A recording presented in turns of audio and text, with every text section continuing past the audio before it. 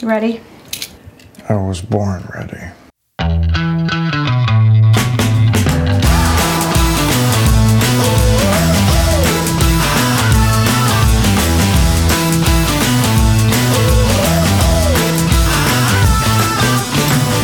Welcome to Advisory Opinions. I'm Sarah Isber. That's David French, and we're back in our respective podcast studios. David, thanks so much for coming on the podcast.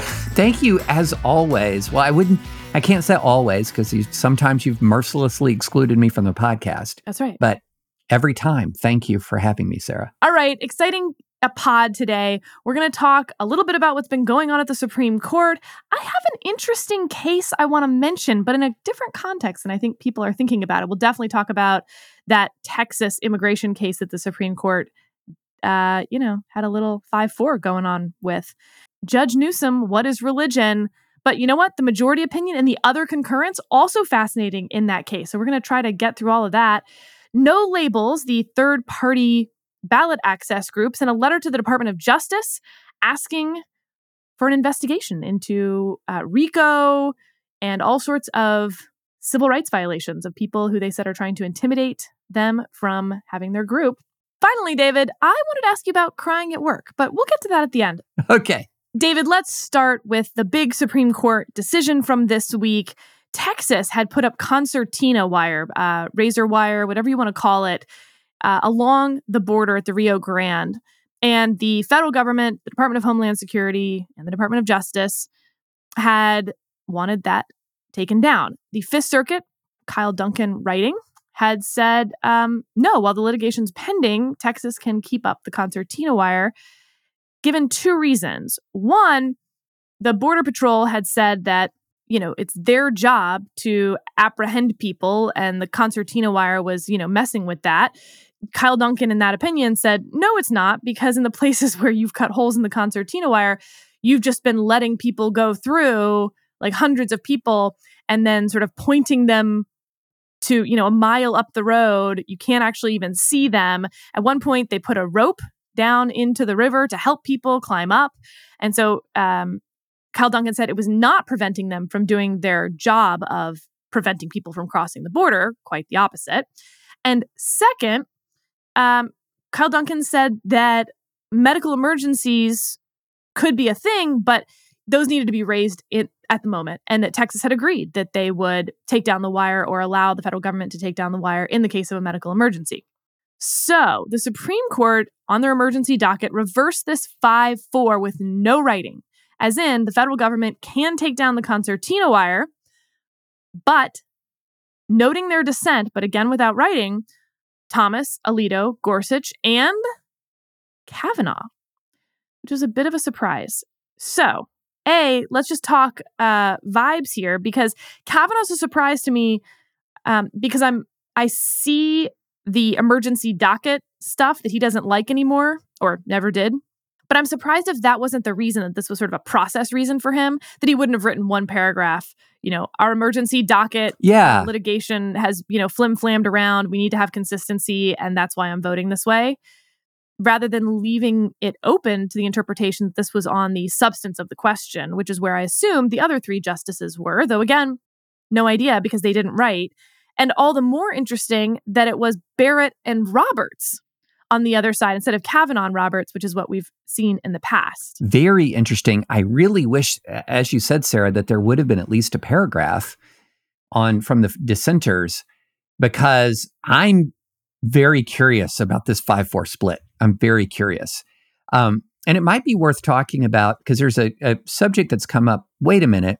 How is this any different from the sanctuary cities? And is it any different from the sanctuary cities? And if so, if sanctuary cities are acceptable, isn't additional border measures by Texas, aren't additional border protection measures by Texas defensible constitutionally?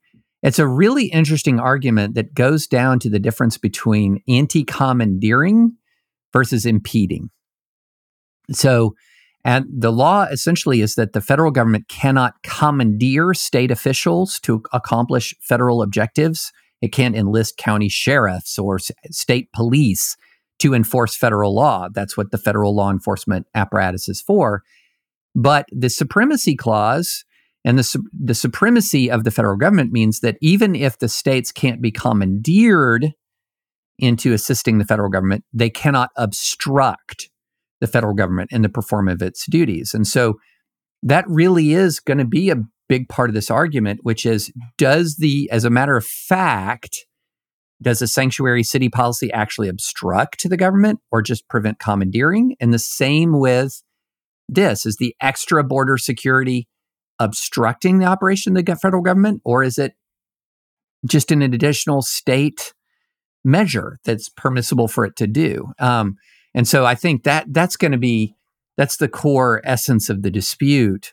And I would have loved to have seen some writing on it, Sarah. Well, this also tells us that it will get to the Supreme Court after it's decided on the merits as well.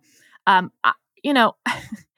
this case, I think it's really hard to separate the insane policy happening at the border from the legal side. So look, on the legal side, I find the medical emergency to be so obvious that no, you don't wait for a medical emergency to then cut the wire. That takes additional time. If you agree the wire could cause a medical emergency and the federal government, who is actually responsible for enforcing the border, says that has the high potential to cause medical emergencies, then that's the ballgame there. Now, I do want to note, there was these headlines that the concertina wire caused the death of 3 people trying to cross the Rio Grande. I believe it was a woman and 2 children, and that federal law enforcement couldn't get to them in time, which is not true. In fact, federal law enforcement was unaware of the entire situation until they were already dead. And while the Biden administration put out a statement that it was Texas's fault that these people died and that federal law enforcement couldn't get to them in time, in fact, in their DOJ filing to the court, that is not what they said at all. So yes, we're aware of that. But regardless, but look, David, the policy here is so insane. At the point that you're saying we need this wire taken down, and in the places where we've cut holes in it, we're lowering ropes to people. Here's what I think is insane about that, which may be counterintuitive to some.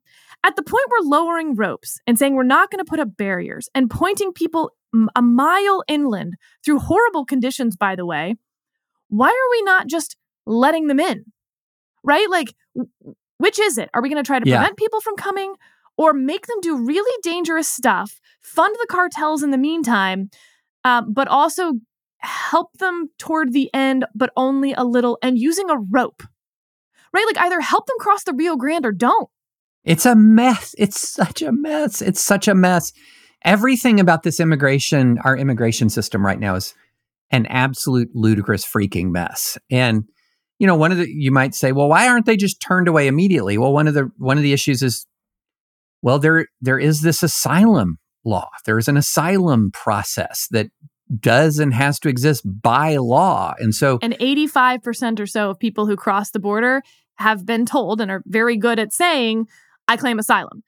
I have a credible fear of returning. That's literally all you have to say. It is magic words. Once you say those magic words, the asylum process kicks in. You cannot be returned to the other side of the border until your asylum claim has been heard. And then we go through this, I don't know if y'all are aware of how cranberries work, but I took a tour of the Ocean Spray facility one time. And I don't know if this is still the way they do it, but they have these wooden slats. It's like a tube with wooden slats that are pointed downward. And basically you pour the cranberries down and good cranberries bounce. But obviously, like, a cranberry could have a bad day. So there's 5 or so slats in there. And so cranberries have 5 times that they can try to bounce out of the tube.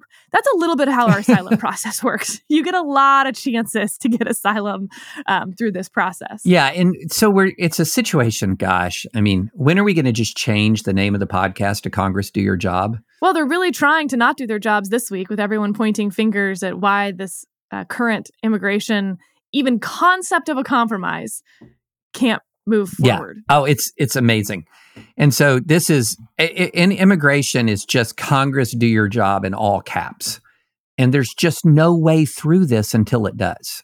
And by the way, I've seen some right-wing, what do we want to call them? Whatever term you want to use here, pointing to constitutional provision that says, the federal government will ensure states have a Republican form of government and are safe from invasion, and that therefore the federal government has violated the Constitution, and that states can take up arms or secede or yada, yada, yada. Once again, if the problem can be solved by Congress, then that's not what's happening here. That's a Congress problem, not an executive branch problem. And don't get me wrong, it's also an executive branch problem, but at the margins, frankly, it's an executive branch problem. In the main, it is a congressional problem. Yeah. And I'm seeing calls, it's saying that Abbott should totally defy the Supreme Court, and this is a no-brainer. Guys, what are you doing here? Also, that's not how this works. What this was about is whether the federal government can cut the concertina wire. What's Abbott going to do? He can put up more, I guess. That would be defying the Supreme Court's order, maybe not even. But regardless, unless we're going to actually come to arms, no. Yeah, it's absurd. Okay, David, I want to talk about another Supreme Court case that was argued last week. I'm going to tell you the facts of the case, but then I'm going to ignore the facts completely. But we had many people say they always want the facts of the case, and I get that, especially because it's in my, hometown in Houston. So I'll read this from SCOTUS blog because I thought they did a really nice job explaining the facts. All right. In response to increased flooding, the Texas Department of Transportation raised I-10 near Houston to build a concrete median barrier. During heavy rainfall, these changes work to maintain the highway as an available evacuation route. So far, so good. Farmers and landowners, however, argued that the concrete barrier also worked, as the state intended, to keep water off the highway and create a dam. When the center barrier blocked water from moving south into the Gulf of Mexico, water remained on the north side of I-10 and flooded the land. Landowners sued for compensation, alleging the flooding during Hurricane Harvey and Tropical Storm Imelda was a taking of their land under the Fifth Amendment. Texas, they argue, deliberately used those farms, ranches, and homes as a sprawling stormwater detention pond, and the takings clause is the proper remedy for the government to compensate them for damage.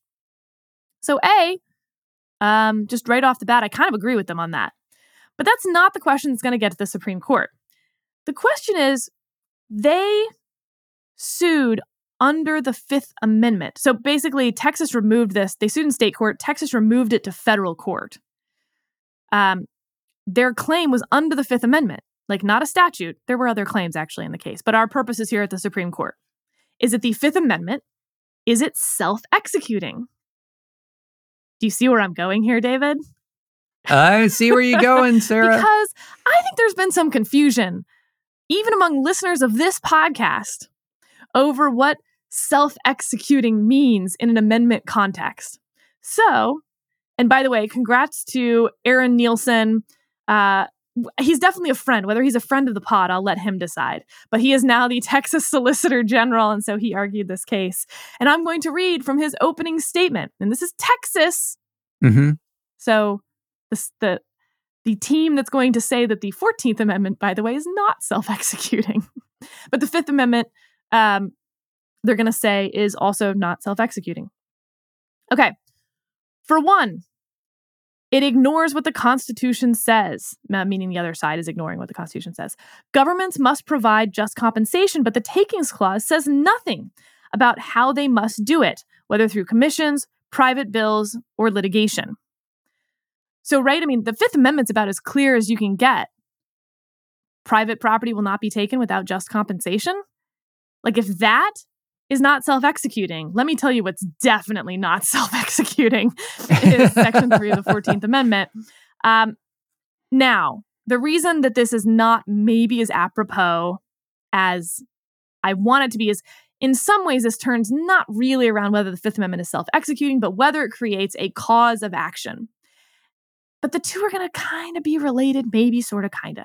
So a cause of action is what allows you, private citizen, to sue the government, in this case, the state government, through the 14th Amendment. Don't get confused. The 14th Amendment just incorporates the Fifth Amendment against the states, not the 14th Amendment for any of our ballot purposes, certainly not Section 3. Okay. So does the Fifth Amendment create a cause of action? Now, causes of action are also really, really confusing because they're different than claims. They're different than jurisdiction. It's basically do you have a legal claim that has a remedy?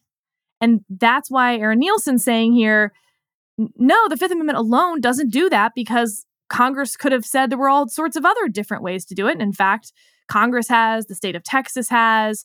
I will just tell you right off the bat, the Supreme Court hates implied causes of action in the Constitution. The one, or the most famous, at least, cause of action, implied cause of action is Bivens, right? This is Bivens versus 6 unknown named agents. A 1971 case about whether you could sue the federal government under the Fourth Amendment for unreasonable search and seizure. The Supreme Court said that you could in that case.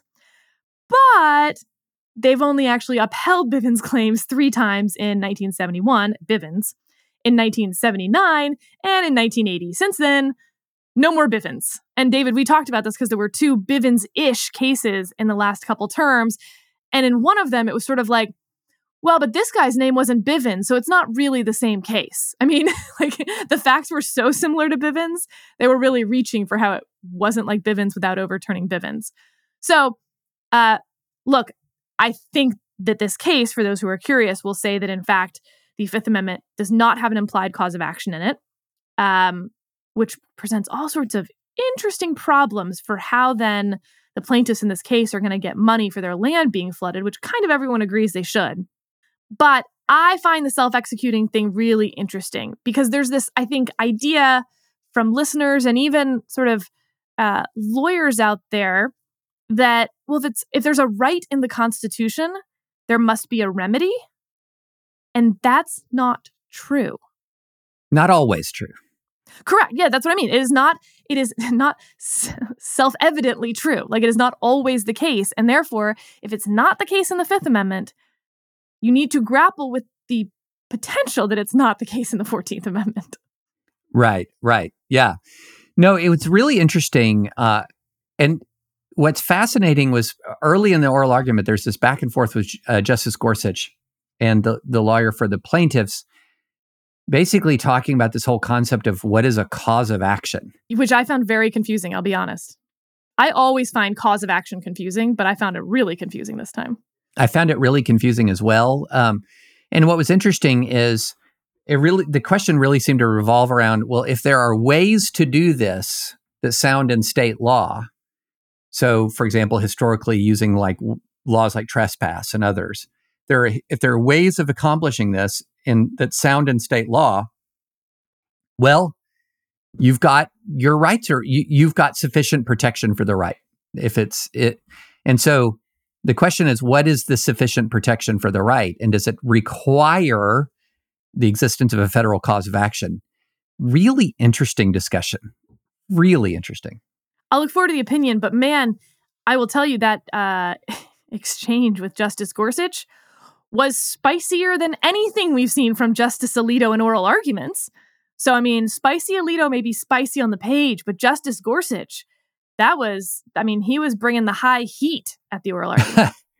Yeah, I didn't listen to it. I just read it, and it was spicy on the page.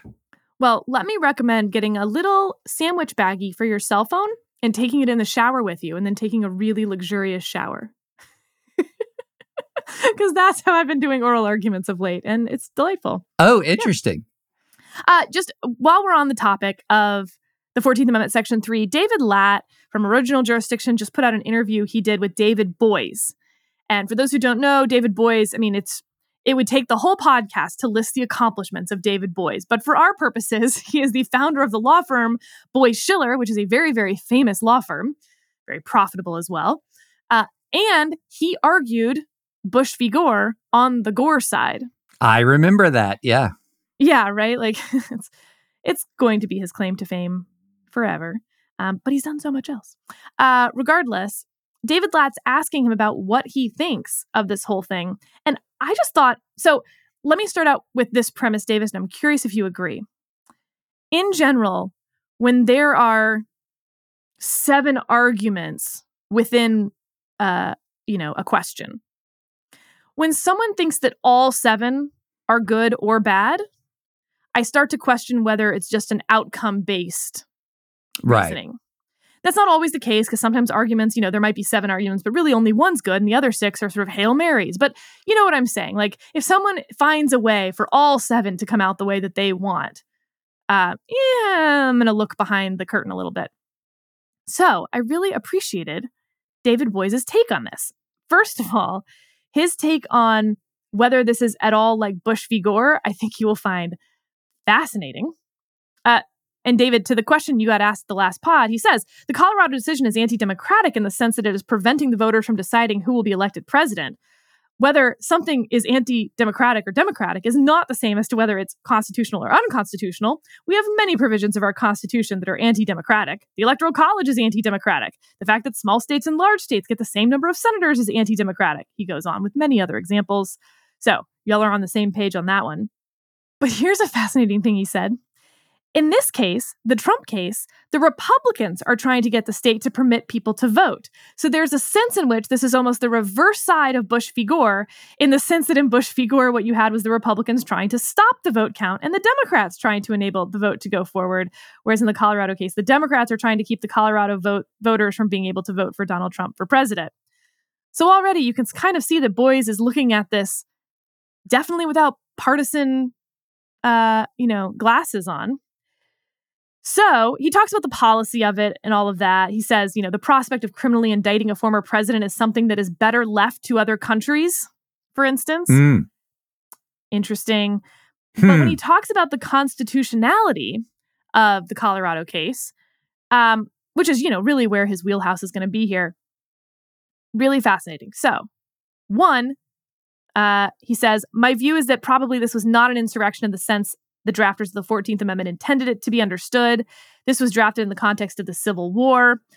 January 6th was much more of a riot than it was an insurrection. Not every riot is an insurrection. And I worry about overpleading some of these events. If somebody gets on a box with a megaphone following an event and shouts, no justice, no peace, and people then pick up Molotov cocktails and torch buildings and overturn cars and maybe trample people, does that make it an insurrection?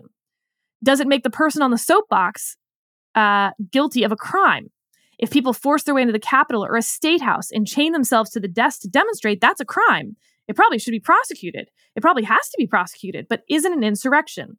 Not every bad thing, not every terrible thing, not everything that threatens our democracy, that threatens our democratic principles is an insurrection. So I tend to be dubious about whether this is a properly described insurrection.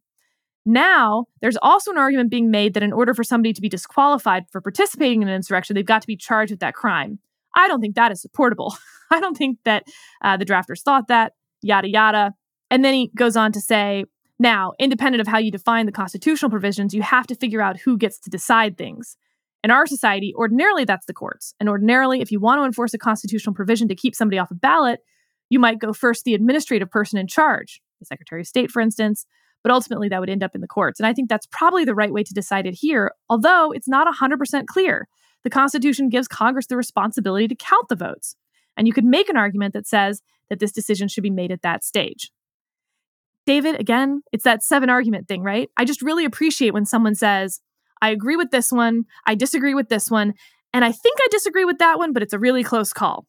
Right. Boy, do you build credibility when you do that, and it's why I think David Boies has generally been considered one of the best litigators in the country. Yeah, no, I thought that was very interesting. I think he stated a wrong position as eloquently as you could. That's right. Yeah, I get your yes. No, I thought he made that argument quite well. I think just to go back on my argument, I get the slippery slope argument. Like, when does a protest turn into an insurrection? When does a riot turn into an insurrection? Riot turn into an insurrection. And one of my answers is when you're trying to change who is the chief executive of the nation unlawfully and violently. You're hitting it there. But what about that state house example? You chained yourself to the desk and, you took over the legislative room, which we've seen happen before, right? And people chain themselves to the desk in that legislative, they've committed a crime.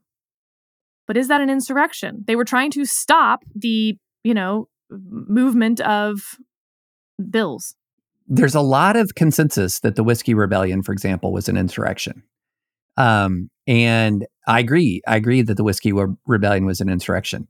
And in that circumstance, you have an armed uprising related to the payment of a tax. And it's really is how far do you go? And I have to say, Sarah, I find sort of like oh no, what if somebody is barred from office who was urging on a crowd protesting maybe a cause that I don't like and it turns violent? I don't, what does this constitutional provision say? If you've already taken an oath of office and then you engage in, or you're aiding or providing aid or comfort for an insurrection or rebellion, which is the definition as we understood it from the original public meaning was of a violent act designed for a public purpose or a political purpose. I'm not losing 1 second of sleep. Not 1 second of sleep that people having taken an oath of office and provide aid or comfort for a violent act aimed at influencing public policy, then don't get to run again. Fine. I'm thinking of the Tennessee example. This was your home state, where there's what do you want to call it? A riot, a protest that turns into a riot in the state house. And there were members of the legislature involved. There was no violence. There was shoving and pushing and things like that, and people who, refused to leave and got into it with the police who were telling them to leave. People were absolutely arrested, both for trespass. I'd have to look and see if they were arrested, if they were charged with anything beyond trespass. Look, I will tell you, I think you know this, right? My own views on the insurrection thing, I'm where David Boies is on the who gets to decide part. I think there's pretty good arguments on both sides, and I'm pretty torn on the insurrection question, actually. Okay. But let's move on, David, to something really in your wheelhouse. What is a religion? Oh, man, this is interesting. So this case coming out of the 11th Circuit is a pretty direct circuit split with the D.C. Circuit in a case that we talked about with the Metro in D.C. For those who have ever been into D.C. and visited, you may have taken the Metro.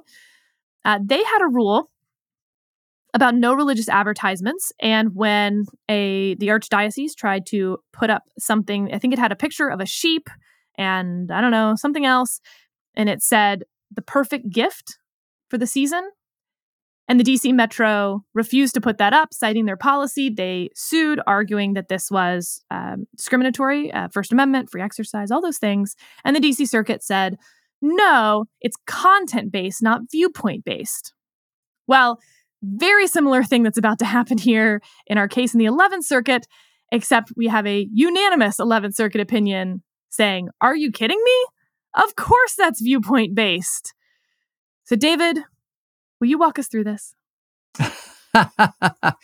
Man, I really enjoyed this case because the Newsom concurrence, and I promise this is not becoming the Judge Newsom fan podcast, but there's been some really interesting stuff of late. The Newsom concurrence is really interesting because the question is, if you are excluding a religious point of view, is that viewpoint discrimination or content discrimination? And if there is a distinction between viewpoint discrimination and content discrimination, then don't we really need to know what religion is?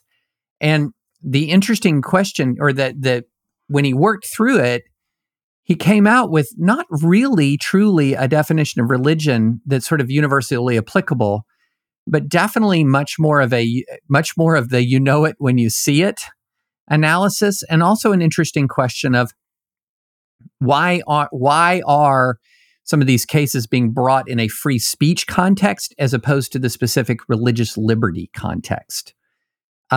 And the answer to that question is because the religious liberty case law isn't as strong as the free speech case law. And so a lot of what are actually religious liberty cases, if you really drill down, are brought under free speech. And this is a post-Smith litigation strategy change that occurred because Smith eliminated the previous test for a free exercise clause violation. It's a great question, Sarah. What is a religion? And it's something that I've talked about a lot. And I have kind of punted on the question. Like if someone asks me, what is a religion? I feel like it's much easier for me to say, what is religious liberty? What is religious liberty versus what is a religion?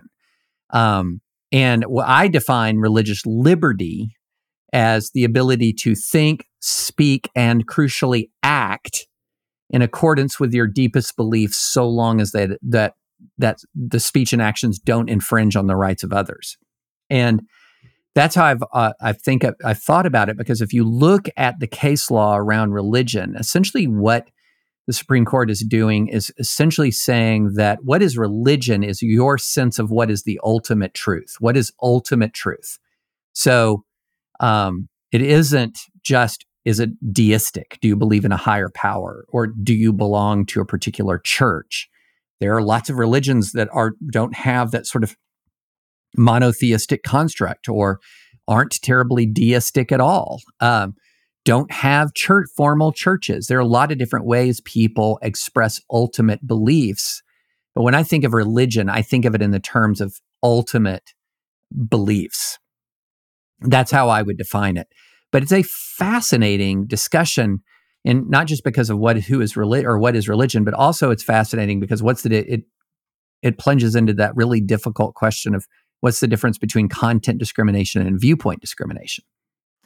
So I wanted to read the section of Judge Newsom's concurrence that's interesting on this, almost because of how he wrote it.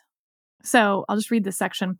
Consider, for instance, one definition of religious that the majority opinion posits: having or showing belief in and reverence for God or a deity. That, as I understand things, would eliminate many Buddhists and Jains, among others. Or another: belief in and reverence for a supernatural power or powers as creator and governor of the universe. Again, I could be wrong, but I think many deists and Unitarian Universalists would resist that explanation. And so it goes with other defining characteristics one might propose. Belief in the afterlife, I'm pretty sure that would knock out some Taoists and presumably others as well. Existence of a sacred text, my research suggests that at least in Japan, Shintoism has no official scripture. Existence of an organized church with a hierarchical structure, neither Hindus nor many indigenous sects have one. Adherence to ritual, Quakers don't. Existence of sacraments or creeds, many evangelical Christians resist them. A focus on evangelization or proselytizing, so far as I understand, Jews typically don't actively seek to convert non-believers. Relatedly, what truly distinguishes religious speech from speech pertaining to other life-ordering perspectives? Where does the religious leave off and, say, the philosophical pick up? Is Randian objectivism religious? My gut says no, but why? How about social justice fundamentalism? Same instinct, same caveat. Scientology? TM? Humanism? Transhumanism? You get the picture. I think that's wonderful writing. And I think there's a reason it's a cone-shaped writing. It's the longer explanations at top, and as you get down, the sentences get shorter and shorter, and the questions get shorter because now you understand the purpose. I think it's incredibly effective. As he said, it's like he speaks, but it's a little bit more than that. It's almost like you would write a persuasive essay or teach people to write a persuasive essay. Also, it's just fun. I'm imagining the Newsom clerks having to Google a lot of religions. That's true. But David, before we left this case, again, circuit split with the DC Circuit now. Good chance this is going up to the Supreme Court, though maybe not on this case.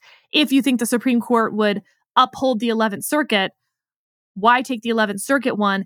They did not take that DC Circuit one. There was a cert petition. It was denied with a Gorsuch dissent. And the second concurrence on this case, because every single judge on this 3-judge panel wrote in this case, I thought the second concurrence was also needed and delightful. This is Judge Grimberg writing. Sorry, Judge Newsom, someone's nipping at your heels here. Uh-oh. Because he walks through what we'll call the Holy Trinity, David. I mean, it's really called the trilogy. But Holy Trinity, why isn't it called the Holy Trinity of these religious cases? This is Lamb's Chapel, the Rosenberger versus Rector and Visitors at UVA, and the Good News Club cases. He really walks through those one by one. I'll do a quick version. In Lamb's Chapel, a school district allowed use of facilities for social, civic, or recreational purposes, but not religious purposes. On that basis, it denied the use of its facility to a church that wanted to show a film series on family values and child rearing. The government argued that the school's ban was permissible subject matter exclusion rather than a denial based on viewpoint. The Supreme Court disagreed. According to the court, the subjects, family values and child rearing, were permissible, and the school therefore engaged in viewpoint discrimination by excluding the church from addressing those same topics from its Christian viewpoint. Then Rosenberger, UVA subsidized the cost of some student publication, but declined to fund those that primarily promoted a particular belief in or about a deity or an ultimate reality. The Supreme Court held that this constituted viewpoint discrimination since it precluded a religious perspective as to subjects that could otherwise be discussed and considered from a secular perspective. And then finally, in Good News Club, a local Christian organization applied for use of a school cafeteria that had been open for community use. But the school's community use policy foreclosed use by any individual or organization for religious purposes. The Supreme Court held that this constituted impermissible viewpoint discrimination. The unconstitutional nature of the policy was rooted in its acceptance of groups that would promote the moral and character development of children, but its exclusion of the club's activities, which also promoted the moral and character development of children because they were religious in nature. Boy, David, that's going to turn a lot on how general you want to be. And so in that DC Circuit case, the Archdiocese of Washington versus Metro Area, that was 2018. We've talked about it briefly on the pod right when we started this podcast, actually. Oh, yeah, right. Because there was this Gorsuch dissent. And I'll read now from the concurrence in this case that's quoting the Gorsuch dissent, the silhouette of 3 shepherds and sheep, along with the words, "find the perfect gift," and a church website URL. So that's what the DC government would not allow them to put up. So Justice Gorsuch, writing in the dissent of denial from that case, wrote, "No one disputes that if Macy's has sought to place the same advertisement with its own website address, DC would have accepted the business gladly. Indeed, DC admitted that it views Christians as having a secular half and a religious half, and it has shown no hesitation in taking secular Christmas advertisements. Where the same advertisement with the same content is welcomed when reference to religion are removed and replaced with secular ones, I see no way around concluding, based on the trilogy, that the public transportation system engaged in unconstitutional viewpoint discrimination." That last part by Judge Grimberg here in the concurrence. I don't know, nailing it, man. Yeah, no, I thought that was really good. And it did show, when we talk about the difference between content discrimination and viewpoint discrimination, is this religious content or religious viewpoint? That was a really good way of sort of thinking through. So if you're saying a Christmas celebration cannot be religious, or a Christmas message cannot be religious, then that is an interesting level. That's when content discrimination can become viewpoint discrimination, because you're saying you can speak about this particular holiday from every perspective except the religious foundation of it is a viewpoint discrimination issue. But I also understand the idea of, wait a minute, is religion a content or a viewpoint? Because there, as Judge Newsom pointed out, there has been case law saying it is acceptable to say no political advertisements, but you couldn't engage in viewpoint discrimination. And the difference would be content discrimination is saying no political advertisements, and viewpoint discrimination would be saying no Republican political advertisements. But those kinds of really neat distinctions are harder to draw in the religious context, because as Judge Newsom pointed out, even what is religion gets kind of difficult to draw the content line. So it's a fascinating discussion. All right, next up, David, that Texas en banc case. We finally got the opinion. This is the woman who is a Facebook reporter down at the border. She had a law enforcement source that told her the identities of a suicide and a deceased motor vehicle accident victim. Well, that turned out to run afoul of a law in Texas that makes it illegal to solicit information that has not yet officially been made public with intent to obtain a benefit. Now, if you remember at the panel level, David, we had Judge Ho saying, "Are you kidding me? Having Facebook followers is not obtaining a benefit." And, then all journalism is obtaining a benefit. So any journalist having a leak is now going to be arrested under Texas law. This case is a little different because she's actually suing under 1983, saying that her arrest violated her constitutional rights. So there's a few layers here. But David, the case goes en banc. We have Edith Jones, who I clerked for, writing for the majority, and a pretty big majority at that, saying there's no problem here. And you have Judge Ho writing in dissent saying, "Are you kidding me?" But even louder this time. This is really setting up, I would say, and look, this is hard, right? Because this is my judge who I clerked for and a judge who is also a good friend. This is looking like the battle lines in the Fifth Circuit are being drawn, David. Yeah. There's the Edith Jones contingent on the one side. There's the Judge Ho contingent on the other. It's notable, I think, that Judge Willett joined Judge Ho's dissent, as did Judge Graves, Elrod, Higginson, and Douglas. I mean, Yeah, and this is also distorted by the qualified immunity issue, because a big part of Judge Jones' opinion was, well, wait a minute, no one has invalidated this Texas statute. So if this Texas statute hasn't been invalidated and the arrest warrant, et cetera, was secured according to normal process under the authority of a statute that's not been invalidated, then you can't possibly sort of strip qualified immunity from these guys. And the dissent's kind of like, wait, whoa, the statute is really wildly unconstitutional, just wildly unconstitutional. And it cannot be the case that you're going to grant qualified immunity when something is wildly unconstitutional just because the statute hadn't been struck down yet.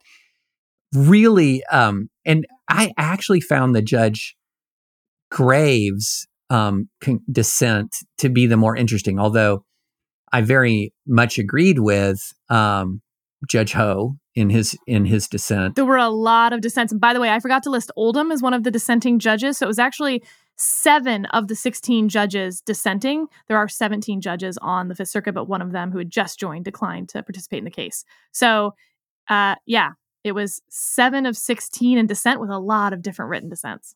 Yes, and the first dissent, the one that I found so interesting and compelling. I found it interesting and compelling because it did something that you actually don't see as much in First Amendment authority. Is it really doubled down on? Wait a minute, the First Amendment not only has has a free speech, it also has a freedom of the press element as well. So it's not true, of course, that reporters are sort of super citizens who get to do whatever they want, but it does matter that there is a separate segment of the First Amendment dedicated to the freedom of the press. And what does the press do? If you had a rule where the press could be barred legally from getting non-public information, you don't have a freedom of the press.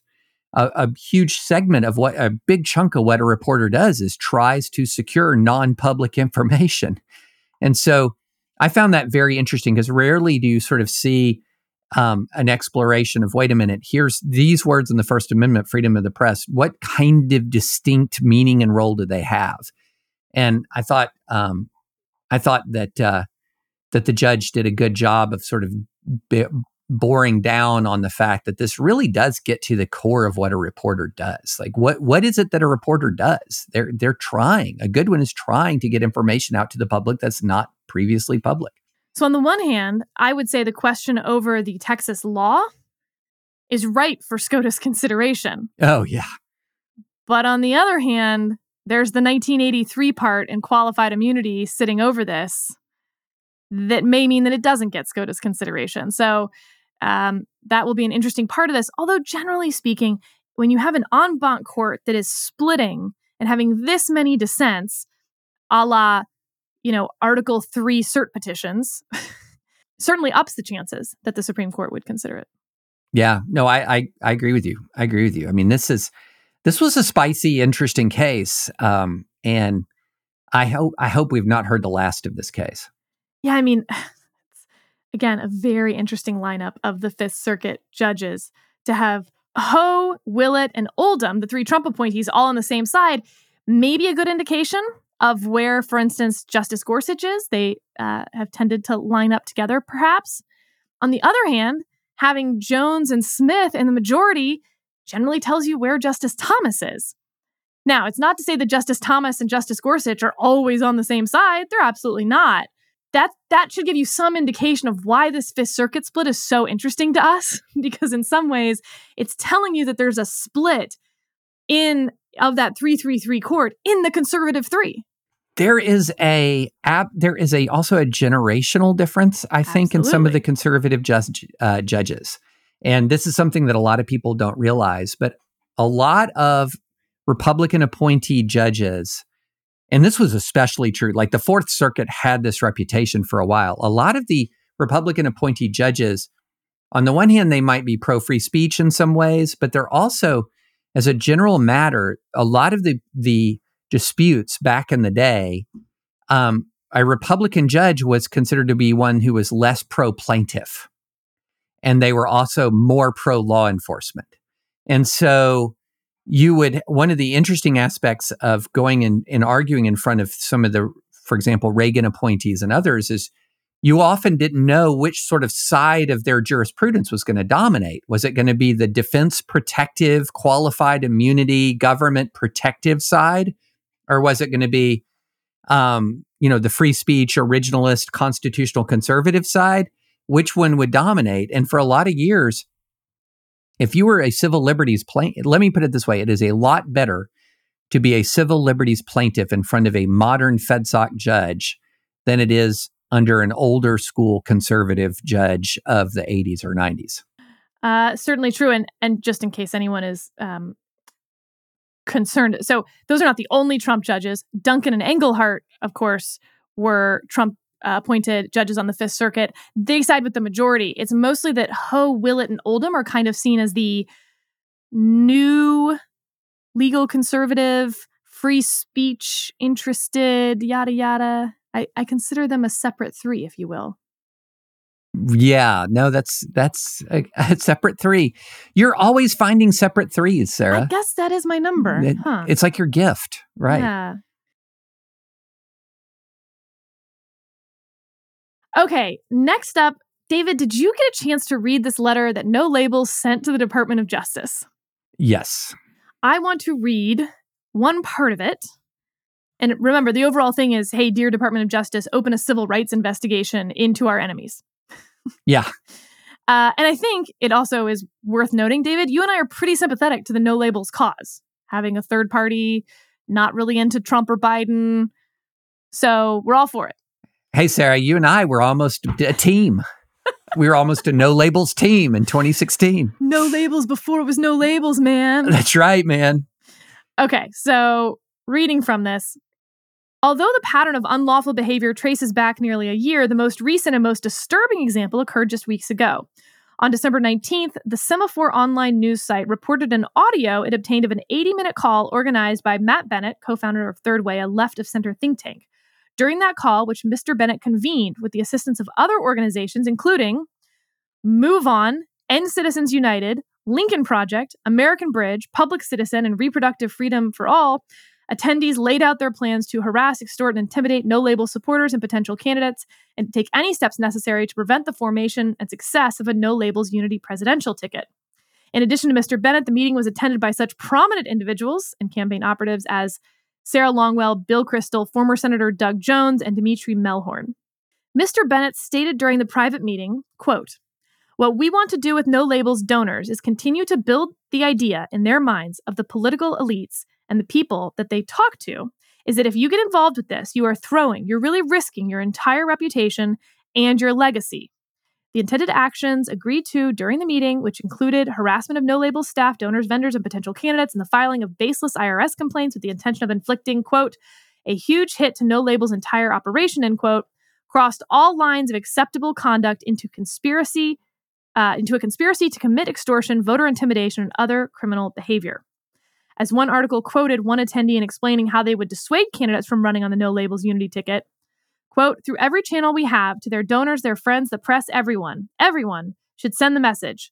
If you have one fingernail clipping of a skeleton in your closet, we will find it. If you think you were vetted when you ran for governor, you're insane. That was nothing. We are going to come at you with every gun we can possibly find, end quote. Now, David, switch out No Labels for the Republicans said this about the Democratic Party, or the Democrats said this about the Republican Party, and I think we'd all be like, that sounds pretty tame. But is there something unique here? Do we get in sort of the Alabama versus NAACP, harassment and voter intimidation? Or is this just run-of-the-mill, hey, you want to play with the big boys? Here's how the big boys play. We do opposition research on your candidates. We try to convince your donors not to give money to you. Yeah, I mean, it's a political hardball. There's no question about that. But I kept waiting for the illegal part.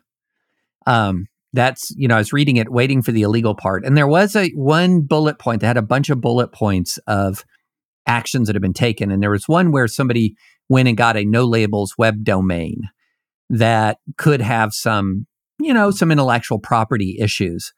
But basically what we were talking about is just really aggressive politics here. As I was reading it, I was thinking, that sounds a lot like just what politics have become. I don't love it. I don't love that kind of notion that politics means getting that aggressive. But again, with aside from the intellectual property issue, I can't see the legal issue here, Sarah. I cannot see the legal issue. I just think you're very much in the free speech zone here. Now, the one thing is filing baseless IRS complaints. Maybe if they're really baseless, but that's their description of the IRS complaints, not, for instance, this group's description of the IRS complaints that they're going to file. Right. And there are remedies for baseless complaints that you can make, that you can seek when there is a baseless complaint filed. But to just sort of say baseless complaints are coming, that doesn't get it. Yeah. All right. Well, we'll see where that goes. It puts the Department of Justice in an interesting spot because, of course, the Department of Justice is under a Democrat, Joe Biden. And so if they say no to opening in this investigation, when the investigation that they're asking for is against the party of the president in power overseeing the Department of Justice, I don't know. Messy. Yeah, it's a mess. It's a mess. Okay, David. Just wanted to take a quick moment to honor Professor Charles Fried, who passed away this week. He was a long time professor at Harvard Law School. He was my professor. He was also the faculty advisor for the Federalist Society since the first day that there was a Federalist Society anywhere in the country. He is, in fact, he was teaching for so long at Harvard. Do you know who one of his first students was? Who is that? Stephen Breyer. You are kidding me. Justice Breyer. Yes, so one of Charles Fried's first students is retired Supreme Court Justice Stephen Breyer. Amazing. He had an incredible career. He served on the Massachusetts Supreme Court. One of my very good friends clerked for him and just thinks the world of him. So wanted to send out prayers and just to know that his memory is a blessing to so many of us, to his friends, his family, his former clerk family, all of his former students who are remembering him this week. There's, did you see the movie Maestro where... I have not. I should, but I have not. So Bradley Cooper is playing Leonard Bernstein and sort of affects this patrician 1930s accent. That is exactly how Charles Fried talked. At all times, in the classroom, in private, in the gym. So whenever you hear someone quoting something that Charles Fried said to them, if you knew him, you can hear it in his voice. And I don't know, I love old movies to hear that accent again. I actually loved Cooper's portrayal of that accent in Maestro. And we're losing it, right? That whole generation is going to be gone before we know it. And we're only going to have it back in those movies. So the end of an era, certainly at Harvard Law School. Yes, absolutely. My favorite Charles Fried memory, I've told this story before. I show up at the law school for a debate over the case CLS v. Martinez, which is one of the last religious liberty losses at the Supreme Court. And it was lost in large part because of a stipulation entered into in the trial court that was, I understand why the litigators entered into the stipulation, but it turned out to be a major decisive mistake in the case. And right at the start of the debate, where I'm debating Noah Feldman on the case, he looks to me and says, "David, who is the idiot who agreed to that stipulation?" It was the very first question. I did not out the person because they're absolutely not an idiot, but Yeah. No, he was, when I was at the law school, he was considered, along with Marianne Glendon, who was, I believe, on leave for much of that time when I was there. He was considered to be one of the only conservative faculty. And he was very much not a social conservative. And it was part of the fight back then in the early 90s was the future of the GOP more socially liberal and economically conservative? And he was absolutely, a representative of, or at least at the time was sort of viewed as a representative of the much more, of the less socially conservative side of the conservative movement. And Marianne Glendon was on the other side of that. And it was really interesting. It was a very interesting time and a very interesting debate along those lines. And it's something that's largely forgotten. I mean, there was a time, Sarah, when Christine Todd Whitman, for example, at New Jersey was sort of viewed as the future of the GOP. But yeah, so he was very much respected by students. And as you said, there might not have been a thriving Federalist Society at Harvard without him. So, and I shared already when he retired that I took that road trip with him from Cambridge to New York City, and he told me his favorite book was Uncle Tom's Cabin. So, in his memory, I very much recommend everyone listening go pick up a copy of Uncle Tom's Cabin if you haven't already read it, and if you were forced to read it in junior high or high school, just go read it again now that you're an adult and are choosing to read it. It really is an exceptional book. And I thought it was so interesting. He didn't miss a beat, and of all the things he's read, of the lifetime that he had lived, to say that was the best book he had ever read in his life. Yeah, amazing. Yeah. He was also in his opera phase, listened to opera on his iPod at the gym. I'm going to share this one quote because I thought it was such a delight. He was advising a friend of mine on her 3L paper. And, she'd worked for months on it. She finally gives it to him for feedback. And, he walks through it, gives his feedback, etc.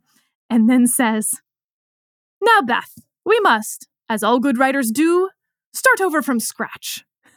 I love it. In truth, of course, it's fabulous writing advice. But that's pretty gutting if you just spent months writing it. Yes, absolutely. Absolutely. All right. Last thing, David, I wanted to get your read on a question about crying in the workplace. And I'll use myself as an example. Okay. I'm not a big crier, but like certain things hit you wrong or you've had a bad day already. So I got a B- on my torts exam, my 1L year. This is the first era of my life where I'm really able to talk about this without the shame that I felt for decades about getting said B-. It was a shame on my family, And so I walked in to talk to my professor about it. And he basically said, well, your exam sucked and maybe you should consider dropping out of law school and going to do something else because it's quite clear that you're not cut out for this. My goodness. And if you think that was restricted to, Scott Turo's 1L or something or Paper Chase, not so much. Yeah. Though this professor was of that era. Yeah. So in that moment, of course, Howard feeling the shame of having the B- and being a 1L. This was first semester 1L year. And then having a professor say that to me, I was angry. I felt, all the things, right? It just all wells up. And I thought, do not cry. You have to get out of this room without crying. So I basically ran out of the room and, cried in my own time. But I was curious, is it a natural human reaction that we shouldn't be so keen to poo-poo in the workplace? Same as anger or, someone losing their temper. But we sort of have gendered views on this, right? We think of men losing their temper in the office. It's unacceptable, but it's not career ending, or we don't think of it as well, I can't staff him on that because he loses his temper. It's sort of he needs to get a grip on his temper. Or it just shows he's really passionate about his work that he would be so defensive about it or whatever. And women are going to be the ones who, again, tend to cry in the office. But there it's we lose total confidence in her. She's weak. She's being overly sensitive, feminine, etc. All these things that we think of as negatives in a law type world. Where do you fall on this?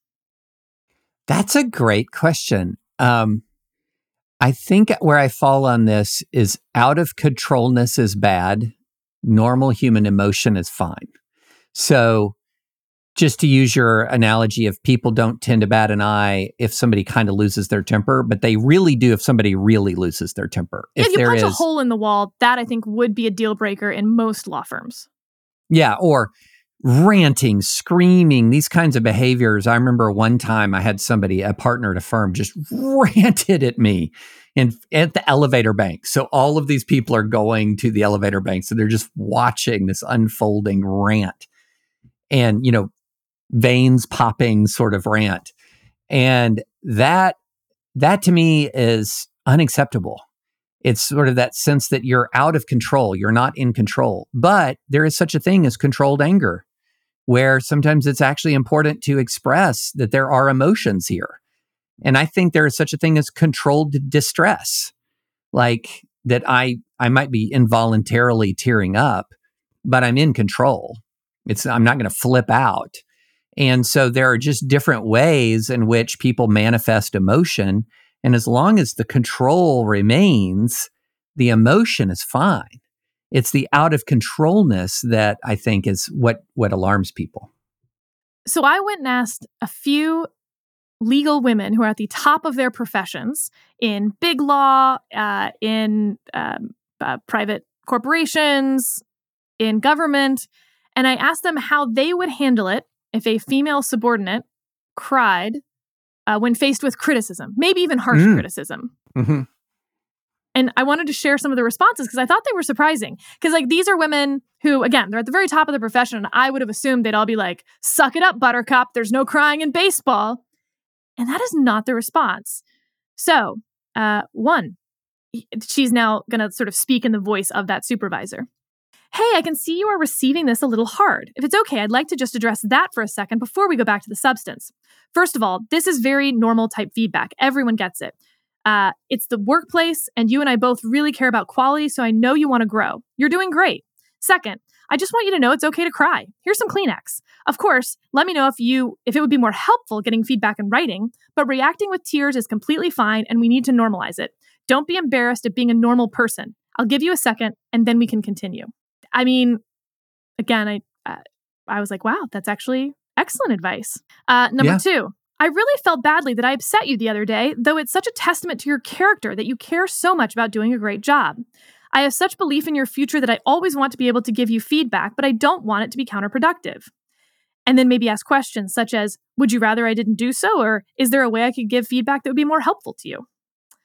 Number three, acknowledge it, diagnose what the triggers are. If it's when she's getting feedback that is more problematic, I think that could also be managed. If it's something that doesn't reflect eggshell sensitivity, then I think she could be upfront about it and take the other party off the hook emotionally. This was just advice or a diagnosis. Someone once told me that it's the same exact emotion that makes some people pissed off and curse, just comes out in a different way. Crying is the emotional equivalent of punching a wall, just judged differently. It is judged differently. I don't know that it's judged better, I guess, is what I'd say about the punching the wall. I might fire someone if they punched a hole in a wall. Totally. Whereas I would not fire someone for crying. No, punching a wall is a lot more dangerous. That indicates some sort of pent-up aggression. I have one more. And by the way, all of these women had stories about how they had teared up in a workplace environment. Some of them had gotten out of the room in time. Some of them hadn't. Almost all, of course, had been working for male bosses at the time because we're all of an age that there were really only male bosses around. So very fascinating to see how male bosses all handled it more or less in the way that they're suggesting with them. And that's why they're sort of doing this pay it forward. Hey, it's okay. This is what happens. Like stuttering, worrying about the response will make it worse. But they didn't want to be a crier, even if it's seen as normal. And I think there are ways to teach yourself not to, at least in front of others. Not feeling the need to respond or apologize or explain yourself immediately when emotional is one. Deep breath. Say, okay, thank you, whatever. Walk away, process it, and come back later if needed to follow up. If you don't want to punch a wall or curse at work, you may not want to cry either. Anyway, these are the most badass women that I know. And I thought that was some really interesting advice and thoughts across the board, both as a supervisor, but also if you're a young lawyer or anyone starting out. So the biggest crying fit I've ever seen in my entire life at work from a guy. Oh, that's interesting. And counter. Yeah. I actually do wonder if you're a guy crying, whether you would be treated more harshly. Ended up in the fetal position. Okay, well, that seems like more than just criticism at work. Yeah. Oh, well, it was firing, termination. But that's the biggest crying I saw was from a guy.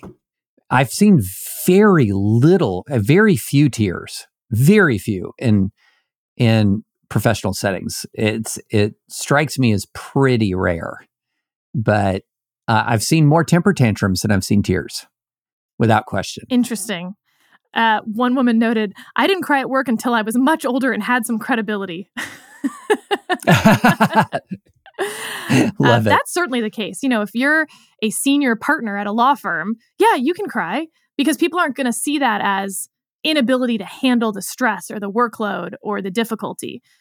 It's in fact going to be then seen much more as that emotional response. The same way, by the way, that I think senior partners are going to have a lot more leeway to get mad and maybe even punch a hole in a wall. Yeah. Yeah. There is a zone, one of the things about a law firm or a company or you name it, the more valuable you are to the organization, it always seems to work out that the greater freedom of action that you have, right until the moment it brings the whole institution to a world of hurt. All right. Well, with that, David, fun pod. Yeah, fun pod. And I don't have a dun dun dun for next episode yet. So I don't know. We're just gonna have to wait and see. I know. Well, I'm excited to find out what we're going to talk about. Well, wait, I've got one.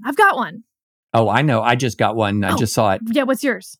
Greg Abbott just issued a very defiant letter about the border, proclaiming Texas's right of self-defense, Sarah. So, dun, dun, yikes. Dun. Yeah, there we go. Next time on Advisory Opinions. All right. Thanks, listeners. Talk to you soon.